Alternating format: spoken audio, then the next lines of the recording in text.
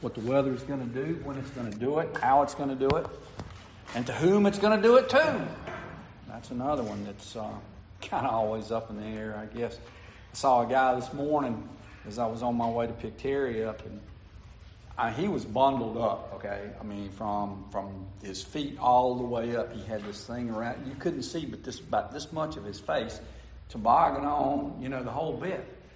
And not 100 yards behind him was a guy with a short sleeve shirt on, out washing his car. So I'm like, what am I missing? Anyway, that's just part of life, I guess. We're going to be looking at Revelation 13, verses 11 through 18 today. I'm really surprised that we don't have a full house this morning, very honestly, because we're going to be talking about the 666 and the beast. And you'd figure everybody would want to know who they are, right? I guess not. I suppose everybody slept well last night, not even thinking about it. That's okay. All right? Anyway, let's begin with prayer. God, thank you for this morning. Thank you for the opportunity that we have to be able to delve into your word once again. And Lord, we know that oftentimes when we go in, we don't always understand. So would you give us a sense of understanding more of your word this day? We know that in the book of Revelation that's hard to do because there's so much going on. And yet, if we could just understand just one little more thing than we did before, then it's going to build confidence in us. And I think to study the book of Revelation, that's what we're looking to do. Build confidence in ourselves to be able to study this word, to be able to talk about it, to discuss it. Knowing so much of it we're not going to be able to get answers to. And yet, at times, knowing that our eyes are going to be opened even more than they were before. So bless us to that end today. We ask you, Holy Spirit, be with us. Give me the words to say, but may the people who hear these words, whether they're here or maybe even out on our video today, we just pray, Lord, that you will bless them with a greater understanding of this, your word. We ask this in Jesus' name. Amen. Stand with me if you will. We're going to be reading from book of Revelation chapter 13, verses 11 through 18. Let's hear what God has to say to us in these words today. Then I saw another beast rising out of the earth. It had two horns like a lamb, and it spoke like a dragon. It exercises all the authority of the first beast in its presence and makes the earth and its inhabitants worship the first beast, whose mortal wound was healed. It performs great signs, even making fire come down from heaven to earth in front of people. And by the signs that it is allowed to work in the presence of the beast, it deceives those who dwell on earth, telling them to make an image for the beast that was wounded by the sword and yet lived. And it was allowed to give breath to the image of the beast, so that the image of the beast might even speak and might even cause those who would not worship the image of the beast to be slain. Also, it causes all, both small and great, both rich and poor, both free and slave, to be marked on the right hand or the forehead, so that no one can buy or sell unless he has that mark. That is, the name of the beast or the number of its name.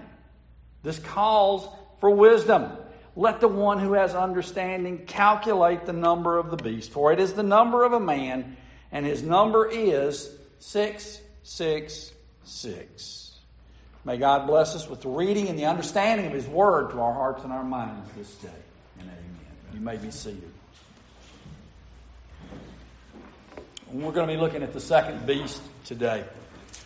Remember now, earlier in Revelation 12 and then in the first part of chapter 13, just a week or two ago, the red dragon stood on the shore and the first beast came up out of the sea. He was a smooth talker. He could lead the people.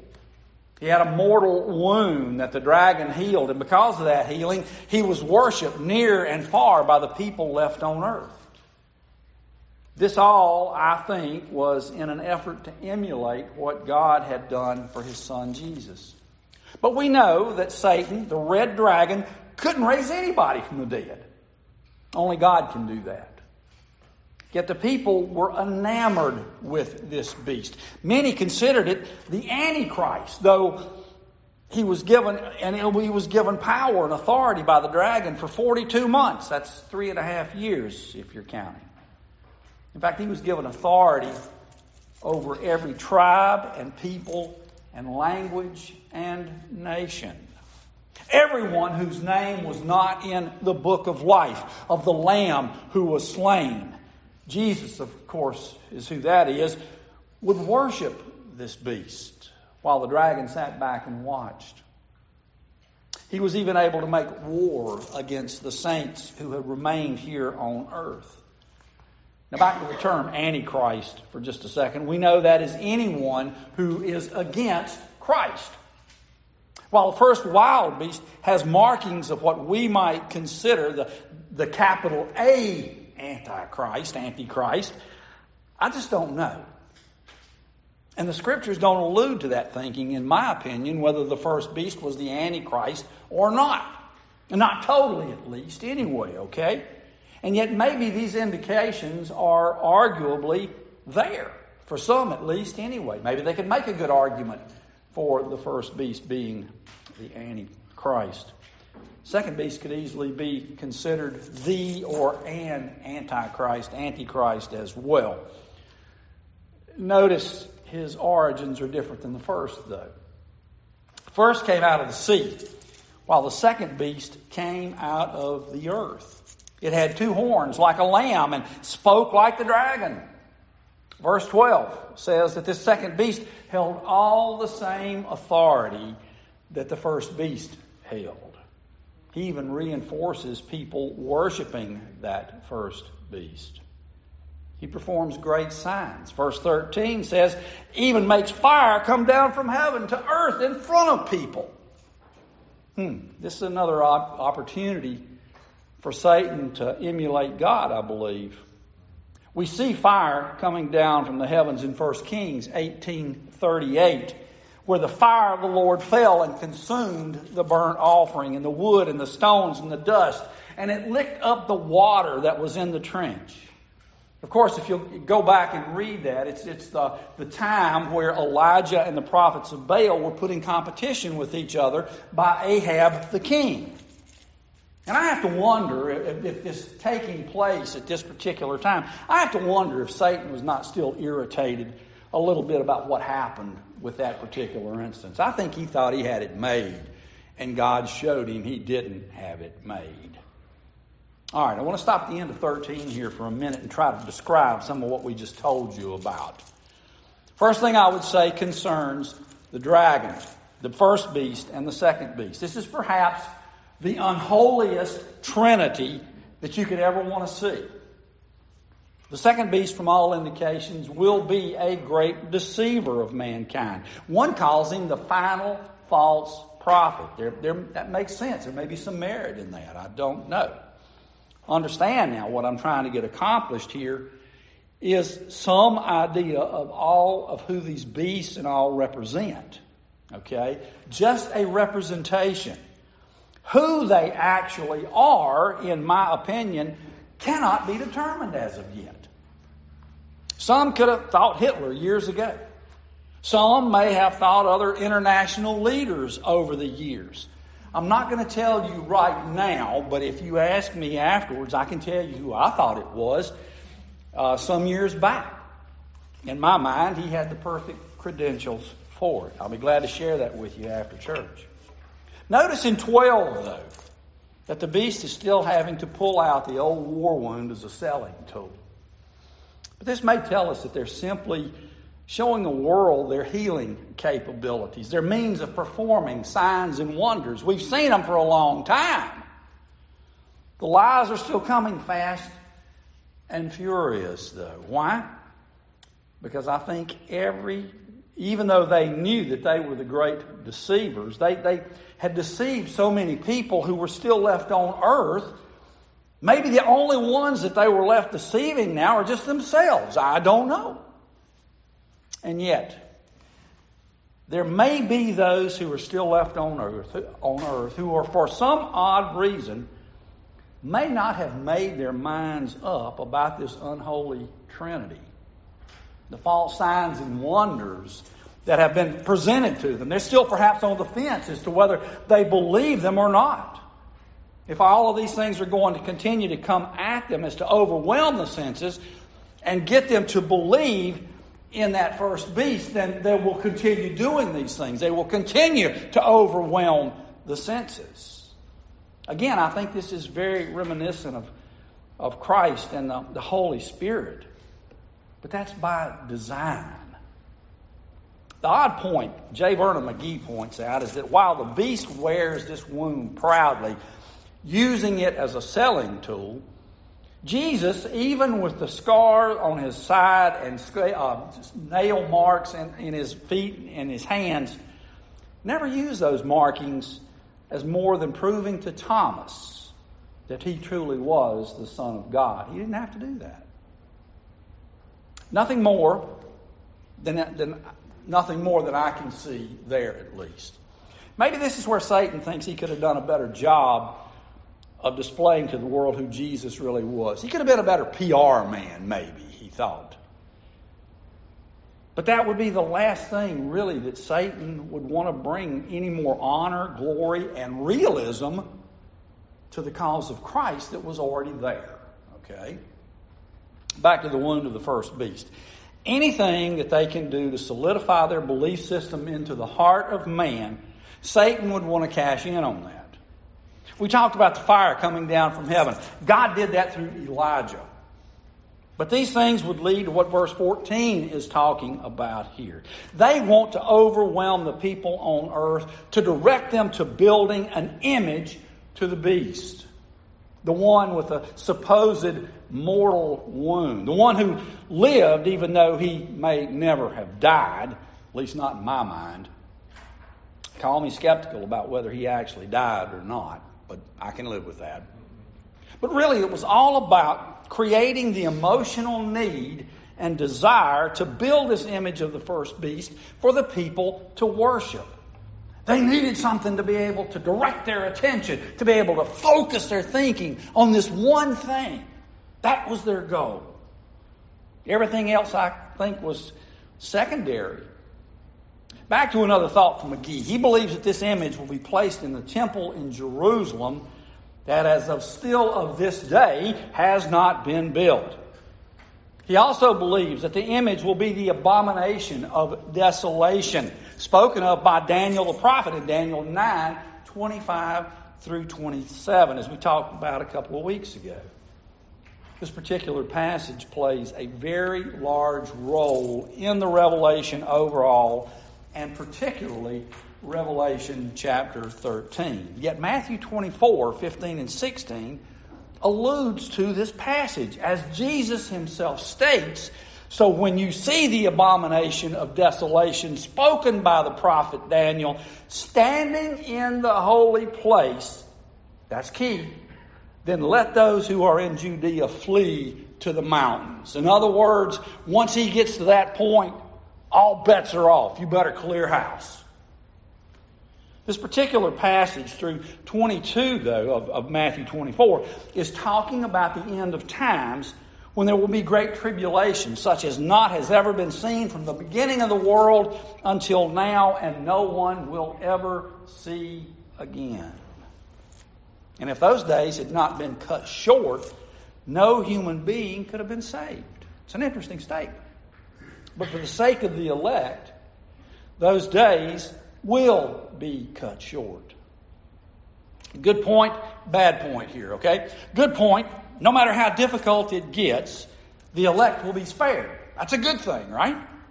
In my mind, and this is the bad point maybe, this is another example that not all of the elect of God will have been taken up.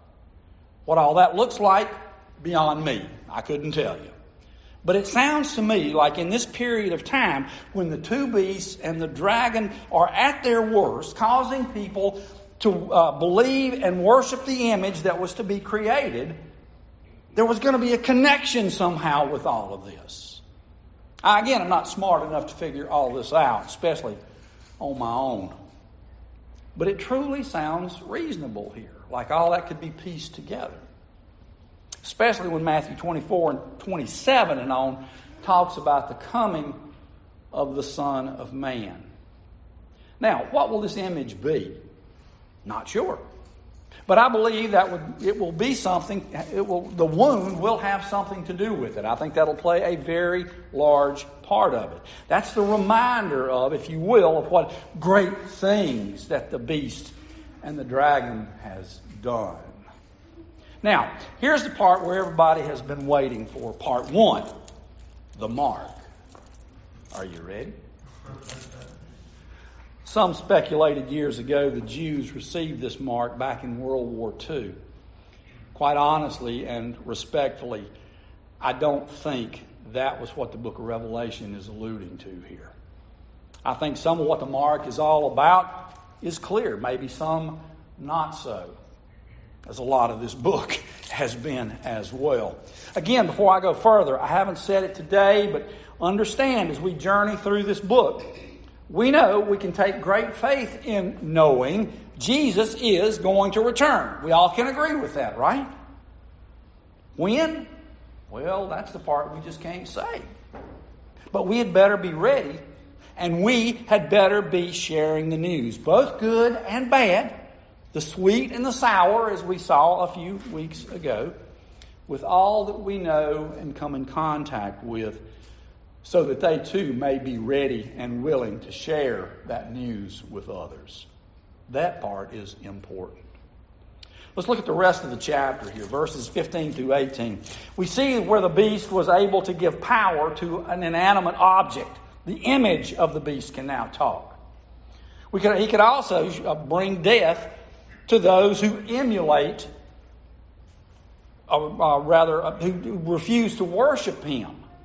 Two aspects, two characteristics of the beast that didn't emulate God, okay? They did these things on their own. Jeremiah 10:5 says, idols cannot speak. So we see this is something far different than what has taken place before. McGee says that all the scientists in the world will be called in on this one. And they, unless they are of the elect, will fall for it hook, line, and sinker. The elect won't have much of a chance here, quite frankly. But enough scientific feats and study and all, this may be the last line of defense of believing in the beast or not. Then again, maybe it won't be the last. Who knows? Here's where the line between business and religion are erased. To do business from now on, you must have the much talked about mark. It'll be a mark that, as verse 16 says, will be on the forehead or the right hand. If you don't have it, you cannot buy or sell. That's young, old, rich, poor. Basically, no one left on earth will be able to do any kind of business whatsoever. Now, if you think about it, just how many believers do you think there'll be left trying to feed families or whatever that they can do to stay alive themselves on earth? These people don't want them alive, okay? I mean, they're really fighting upstream here. This is a problem. Now, you might say, I'll never have that mark on me. No, sir. If all this takes place while I'm alive, I'll be the last person on the face of the earth to have that mark. Well, let me ask you a question here. You got a Social Security number? How about a credit card? Driver's license? The one that gets me is when you go to the doctor and everybody wants to know your birth date. They don't care about your last name. They don't care about what time your appointment was. What's your birth date? Guess. Go ahead, guess. Every time you go to the doctor now, that's what you're going to get. And let me promise you, young folks, the older you get, the more you're going to hear it. All right? It's like they're trying to trick you into thinking, I can't really remember. Okay, we need to put you away then. No, but I mean, anyway, that just bugs the dickens out of me. Another one of my things. Anyway, we're all known by numbers, aren't we? Don't you know at some point, someone in the government, if they have not already, is going to come up with the brilliant idea that we all just need one number for everything. And we can simply have it tattooed on us. Oh, no fuss, no muss. And maybe that's how they will attempt to corral us all. Many will think that's wise and economic. Others of us, well, we will kind of know a little bit different, won't we? Well, in my mind, the second beast is more of a representation of what an antichrist would be, because he is trying more and more to emulate Jesus Christ through having two horns as a lamb, for instance. And we know that Jesus is the lamb, do we not? John 1:29, John the Baptist called him the lamb that takes away the sin of the world. What bothers me is him, the second beast, coming out of the earth. Have you ever thought about what that might mean? Is it all that important? I've seen that him coming out of the earth meant that he was of Palestine, or from Palestine, and that, as the commentators said that I read, because of that, it's naturally assumed that the second beast comes from Israel. I honestly fail to see the logic in that, okay? I mean, I don't know where that comes from. I'm sure somebody's got a whole lot of thinking on it, and they can justify that. I just don't see it. I can see the second beast coming from the earth, though, and having a worldly wisdom. He could also perhaps be a slap in the face of God, because it was out of the earth that God created all things. All things were created through him. He saw everything good that came out of the earth. Adam means from the earth. Okay? Man came from the dust of the earth, and he saw that man was very good. So I could see it would make perfect sense to me why that second beast would be coming from the earth. I guess we could speculate till the cows come home on that one, so I'm going to leave that to guys far smarter than me to try to explain the rationale behind this second beast coming from out of the earth as he does. Going back to the beast emulating or mocking or whatever terms that is used to describe what the beast of the earth is attempting to do here, we know that he will do nothing but add sin to the world. He's coming to do the will of the first beast. Matthew 7:15, Jesus states there, to beware of false prophets who come in sheep's clothing, but inwardly are ravenous wolves. And listen to this. You will recognize them by their fruits. Haven't we heard that before? Verses 19 and 20 reiterate what we should already know. Every tree that does not bear good fruit is cut down and thrown into the fire. Thus you will recognize them by their fruits. This goes against the grain entirely of what Galatians 5:22 and 23 tells us, isn't it? This beast is the epitome of false prophets. If he is not the Antichrist, he is at the very least an anti or an antichrist. I might even say that the two beasts are perhaps the evil equivalent to Jesus Christ and the Holy Spirit in terms of their function. My thought there only. One place said that the second beast is a John the Baptist wannabe. Don't know about that one. Matthew 24:24 says that false Christs and false prophets will arise and perform great signs and wonders to lead people astray. Get this, if possible, even the elect to stray away. Now that's a tough one. Think about that. Still further evidence, though, to me, that there will be some of the elect still here. Looking a bit further into our reading for today, we see that the second beast has power similar to the first. Sounds to me like this power exerted by the second beast is simply reinforcing the power of the first. In this reinforcement, the people of the earth are simply left to worship the first and wild beast. All this will do, in my mind, all it will do is strengthen the hold over those who are still left on earth. But let's be real here. We've talked about the possibility of so many of the church being gone previous to this. However, I believe that there will still be some left on earth to continue to spread the gospel. And some will finally, after all this time of watching these things come to pass, things that have been prophesied for a long time, that come to a reality, they finally see the error of their ways and they decide to follow Christ. I say hallelujah to that.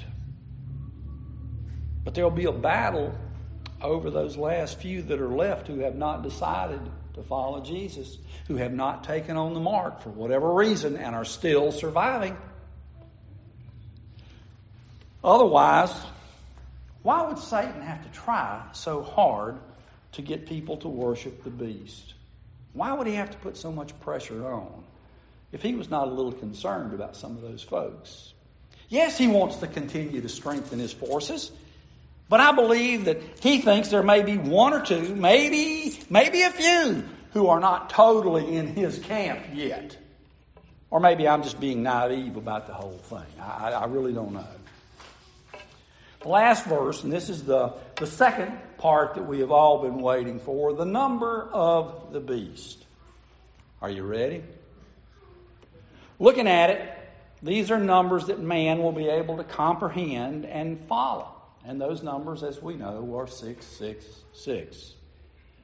Now, whose number is that right now is anybody's guess, okay?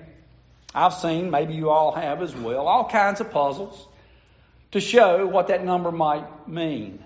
I've seen former presidents, former prime ministers, former whatever the proper name for the president of Russia is right now.